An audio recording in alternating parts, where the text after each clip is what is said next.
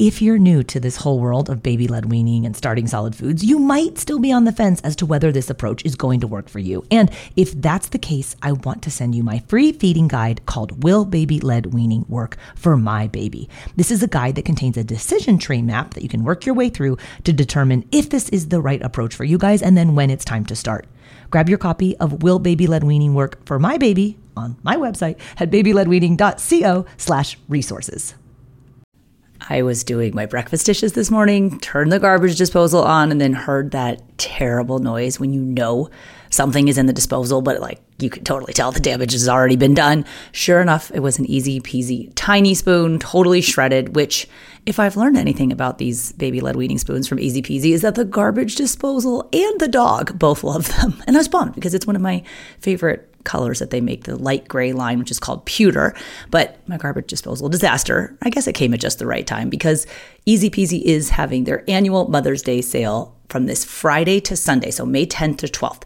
You can get 20% off all of the Easy Peasy feeding gear with the affiliate discount code BLWMOM on orders of $50 or more. So this is a great time to stock up at 20% off because my regular Easy Peasy code is usually only for 10% off. So this bump up to 20% off is nice, but it's just for 3 days. So head to easypeasyfun.com to grab tiny spoons, their tiny cups, and the best suction mats and bowls for baby-led weaning. They have a really cool new bundle maker on their website if you want to group or piece a few items together, or if you just don't want to think about it, then just grab one of the Easy Peasy First Foods sets. It has everything you need to give your baby a safe start to solid foods with baby-led weaning. That code is BLWMOM for 20% off Easy Peasy orders of $50 or more now through Sunday, May 12th at easypeasyfun.com. And happy Mother's Day to you. So when we put our fingers into a baby's mouth, they tend to lean back. And what that does is, especially when babies don't have the best head control, is it tilts their head back and opens up their airway. And that is not safe, especially when there's a piece of food in it. Hey there, I'm Katie Ferraro, registered dietitian, college nutrition professor, and mom of 7 specializing in baby-led weaning. Here on the Baby-Led Weaning Made Easy podcast, I help you strip out all of the noise and nonsense about feeding, leaving you with the confidence and knowledge you need to give your baby a safe start to solid foods using baby-led weaning.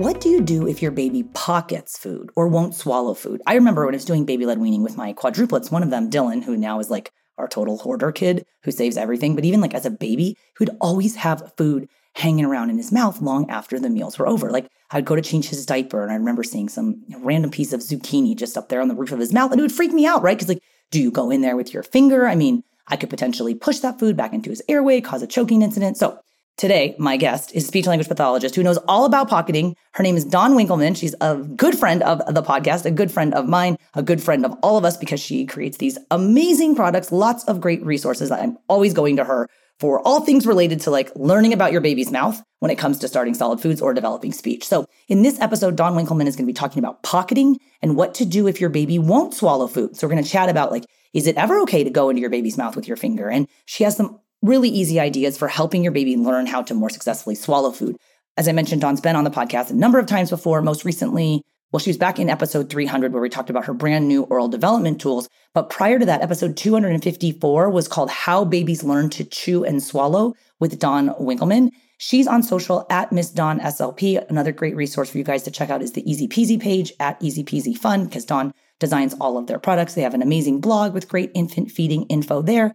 Dawn and I also co-teach a choking prevention and response course. We do that in conjunction with a certified CPR instructor. I'll go ahead and link to that course as well, plus all the other episodes kind of related to this learning how to chew and swallow stuff that Dawn and I have done together. That'll all be in the show notes in case you want to check it out. And that's at blwpodcast.com/308. So with no further ado, here is Dawn Winkleman talking about pocketing and what to do if your baby won't swallow food. Hi, Katie. Thanks for having me.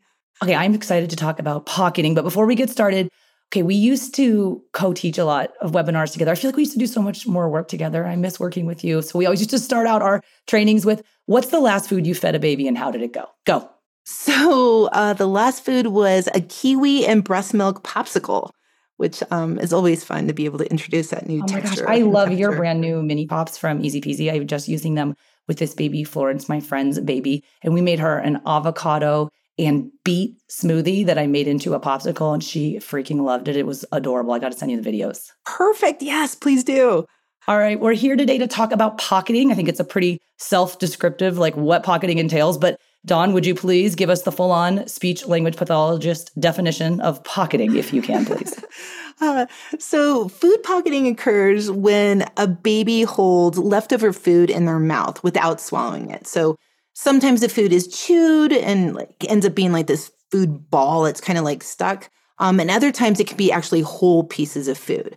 And the key here is pocketing can be a choking risk, especially if the food becomes dislodged when taking baby out of the high chair or during play, or even while doing tummy time, or if the baby's sleeping. The pockets of the mouth, which is how the term kind of came, is in the cheeks, on both sides of the cheeks, as well as the front and back of their gum line. It can also be underneath their tongue. So I've found lots of pocketed food under babies' tongues. And it can also be on the roof of the mouth or their palate and underneath the bottom or the upper lip. And as a feeding therapist, when a baby is pocketing in these areas, it kind of gives me a lot of information. So, do we need to change the temperature or the texture of the food? Or maybe baby has a tongue or a lip tie that we need to assess.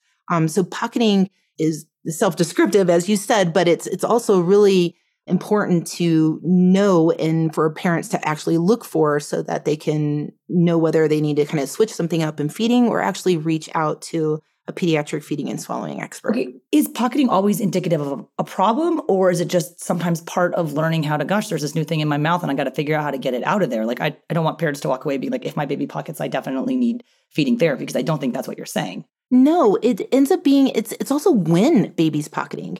The first couple weeks or even the first month or two of baby-led weaning, babies tend to be so interested in that, right? So they are not pocketing as much. As we get a little bit older and we're getting more exploratory with a variety of different foods and tastes and textures, baby's mouth is constantly developing, right? So a piece of food, mango, 2 weeks ago went down, very, very easily. But now, we've got some budding of some teeth. Maybe we have a little bit of drooling happening with that budding of teeth. And so now the oral cavity has changed. And so now the mango is kind of stuck inside of the mouth. So what can we do? Oh, maybe we can refrigerate the mango and make that a little bit better of a temperature. Or maybe we'll, do a popsicle before we start solids to really alert the mouth. Things that parents can do is kind of change that up a little bit especially when it's a food that they've had previously. But if a child is constantly pocketing every single meal, then that's usually how I get the referral that the baby is having a tongue tie or a lip tie or having difficulties with that and end up having to come into feeding therapy. You make an interesting kind of correlation there. I was thinking the pocketing stuff reminds me to some degree of gagging, because we oftentimes talk about how sometimes early on in baby-led weaning, your baby doesn't gag. And parents are like, wait a minute, I've been training and waiting for all this gagging stuff you say is going to happen. It's not happening. It's not happening because your baby is hardly getting any food in their mouth on which they could gag. Or very early on in baby-led weaning, when there's very little actual eating going on, there's so little food getting in the baby's mouth that the likelihood of pocketing is much lower. But as Dawn mentioned, as your baby becomes more proficient, things start to change. You might start to notice more of it. So it's something to be paying attention for along the spectrum of baby-led weaning as you're helping your baby increasingly get more nutrition from food. And Dawn, I'm sure you hear this question all the time too, but like parents who are interested in learning about baby-led weaning, they know from you and me that the safest shape and size of foods for early eaters are those soft strips of foods that are about the size of your adult pinky finger. And then they'll inevitably ask, but yeah, my baby picks up that pinky finger sized food and smashes it up and bites or pinches off a smaller piece. Is it then safe for the baby to eat it if it's no longer the size of the adult pinky finger? Yeah, so what's great about baby-led weaning is that when your baby grabs that piece of food, and I always joke about it calling like the Hulk smash, right? They squish that piece of food and they're putting, the edge of that food into their mouth, and then they have all these like broken up pieces. What baby is actually doing is providing the sensory and motor stimulation needed to help to protect that airway. So if your baby is just going to kind of put those pieces that are, left over onto their hand and they're just going to kind of suck those pieces up, it's actually safe because baby is really exploring that food. They're getting so much sensory receptors from the hand, from the lips, from the tongue. as compared to if we took that broken piece of food and try to place that piece of food into baby's mouth, right? That's actually going to increase choking risk. But if parents are nervous about that, they can always, take those little pieces of food that kind of get, all over the place, and they can put it onto a baby-led spoon, like the Easy Peasy Tiny Spoon that I designed, and they can put that piece of food and then offer that spoon to baby. It's basically essentially preloaded with those pieces of food, and then baby can actually work on their spoon feeding milestones, which is great. Or they can put it on the edge of the oral development tools so they can actually kind of work on chewing, right? And really work on that munching, chewing ability. Or they can put those pieces of food at the end of the meal and kind of mix them with yogurt and make a popsicle out of it. So there's a lot of different ways that we can kind of help that developmental piece as baby is really learning how to grade that hand movement to be able to, keep that strip of food and not squish it too much and put that onto their gum line safely. Hey, we're going to take a quick break, but I'll be right back. This episode is brought to you by BetterHelp. If you've been thinking about giving therapy a try, BetterHelp is a great option. It's a convenient, flexible, affordable, and entirely online experience. All you do is just fill out a brief questionnaire to get matched with a licensed therapist, and you can also switch therapists at any time for no additional charge. I used to think therapy was just for people who have experienced major trauma. But therapy can help you be at your best no matter what you're going through. So whether it's to learn new positive coping skills, set more realistic boundaries, or just show up as a better version of yourself, BetterHelp is here to help. Therapy can help you find what matters to you so that you can do more of it. If you want to live a more empowered life, therapy can help you get there, and BetterHelp can help you. Visit betterhelp.com/weaning today to get 10% off your first month. That's BetterHelp, HELP.com/weaning, and get 10% off your first month.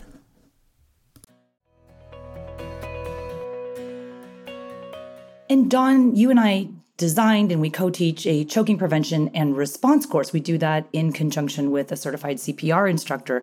So I'm pretty sure I know how you're going to answer this, but when is it a good idea or when is it safe to put your finger in your baby's mouth if they won't swallow the food? So I never like to put babies in a position where they have to extend their neck back.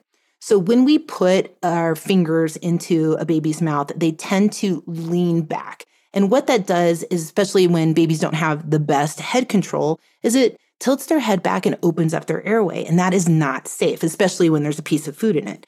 And the important part of your question here, Katie, is why is the baby not swallowing the food, right? Is the baby not swallowing the food because we actually made the slice too big? Or is the baby not swallowing the food because it doesn't really look appealing? Or maybe they need to use a crinkle cutter to give it a little bit more texture. Or maybe baby needs to have a little bit more sensory input. Maybe we need to heat that meal up to make it just a little bit warmer for them. Or maybe baby doesn't have the motor skills yet to be able to take that piece of food and chew it and know what to do with it. Or maybe we need to kind of wait a few more seconds. Like sometimes, I've seen babies have that piece of food in their mouth and it's just kind of sitting in there and parents are wanting to reach in and grab that food because baby's just, letting it kind of sit there. Well, maybe baby is needing a little bit more time to have that sensory input of that piece of food into their mouth. And we just need to watch them and kind of help them say, yeah, look, there's avocado in your mouth. Why don't you chew? And this is another reason why I love for parents to eat the same food that they're offering baby so they can watch us be able to model that chewing, right? And being able to model what we want them to do with their lips and their mouth and their tongue. And when we provide babies with that type of support, then we are not going to feel the need to stick our fingers into their mouth and increase the risk of baby choking. All right, so Dawn, let's say you have a baby 8 months of age, just starting to enter that golden age of baby-led weaning where everything's starting to click and they're starting to jam and pick up the food and put it in their mouth. Baby's at the table for 20 minutes for a meal. And then the last piece of food that your baby put in their mouth, it's just hanging out there and they're not swallowing it. And you're looking at the clock, come on, I got to move on with my day here. What should we do in that instance? So that's when, we can really think about ending the meal a few minutes earlier. So maybe baby is getting a little bit fatigued, right? So all of these changes. Babies got it down, right? At the 8-month mark, usually babies have it down. And now maybe they're a little bit more fatigued. So maybe we kind of stop the meal a few minutes early. Or maybe those last couple bites of food, we need to really amp up the sensory awareness, right? So maybe that we end the meal with some cold breast milk from an open cup, or maybe we end the meal with a cold popsicle, right? To really help to improve that sensory awareness. Or oftentimes, babies too need to kind of be not distracted at the very end, because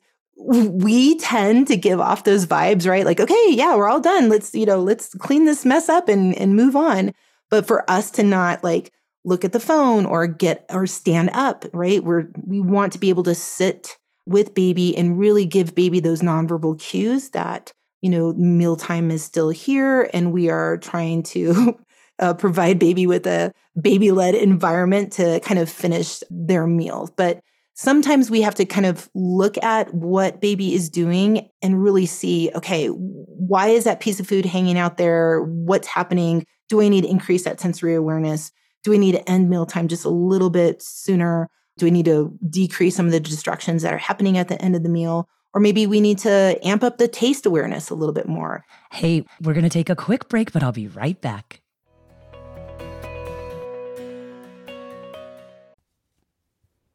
Hi, friends. Are you looking for a storytime podcast with your littles? Something that has some great storytelling and maybe some conversation about it? Look no further. With Storytime with Philip and Mommy, my little guy Philip and I sit down every single day and read a story together. And we, of course, want you to join us. Grab your copy of the book, sit down, let's read it, and let's talk about it. We'll learn new words, we'll learn new ideas, and then we'll learn how we can use those stories in our lives. It's a lot of fun. Classics like Little Golden Books or Berenstain Bears, all the way up through the newest phenomenons like Bluey. We talk about them and we have a lot of laughs. It's a great time and we hope that you can come and join us. So please look for us and subscribe wherever you get your podcasts. Storytime with Philip and Mommy. Thanks so much. We'll see you there. Yeah, or segue right into the open cup practice. It's kind of a good way to remind yourself that we should be practicing with the open cup for about 5 minutes after each meal, as Dawn recommends. And I love that idea because it kind of, I think, ultimately teaches your baby eventually how to swish and flush some of those solid food pieces away from the sides of their mouth as they're also starting to master those open cup skills. So can we talk a little bit about open cup practice and how can open cup practice help babies learn to swallow food? Yeah, so the sips of the liquid provide baby with really interesting stimulation. So what happens is we have lip closure from the open cup, just stimulating that on, especially if you're using the Easy Peasy Tiny Cup that I designed, that soft silicone on that rim really provides baby with that sensory input to close their lips. When they close their lips, they breathe through their nose. They're able to hold their breath and really move that tongue up to the roof of their mouth and produce a nice, strong swallow. So if baby does have some food that's kind of pocketed, that swallow of that liquid is really going to help. And this is a great thing to really start to implement in your routine so that you can have some open cup practice and really help make sure that the oral cavity is clear before, you move on to get baby out of the high chair. Because I see that's when babies have that choking episode, right? Is when we get them to lift them out of the high chair and all of a sudden we realize that there's some food in there. So those sips can really help pull the fluid through the mouth in a swallowing pattern that easily clears the debris.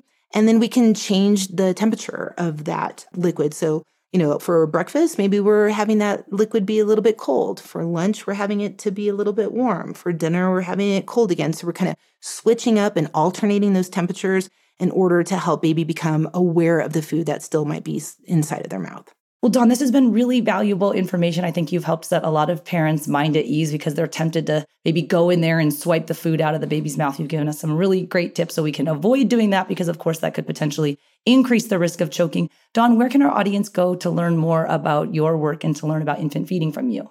They can go to easypeasyfun.com and, of course, be sure to use Katie's code, you guys, which is Katie10 for 10% off all of our pre-feeding and feeding gear. And they can also follow me on my social media, which is at Miss Dawn SLP.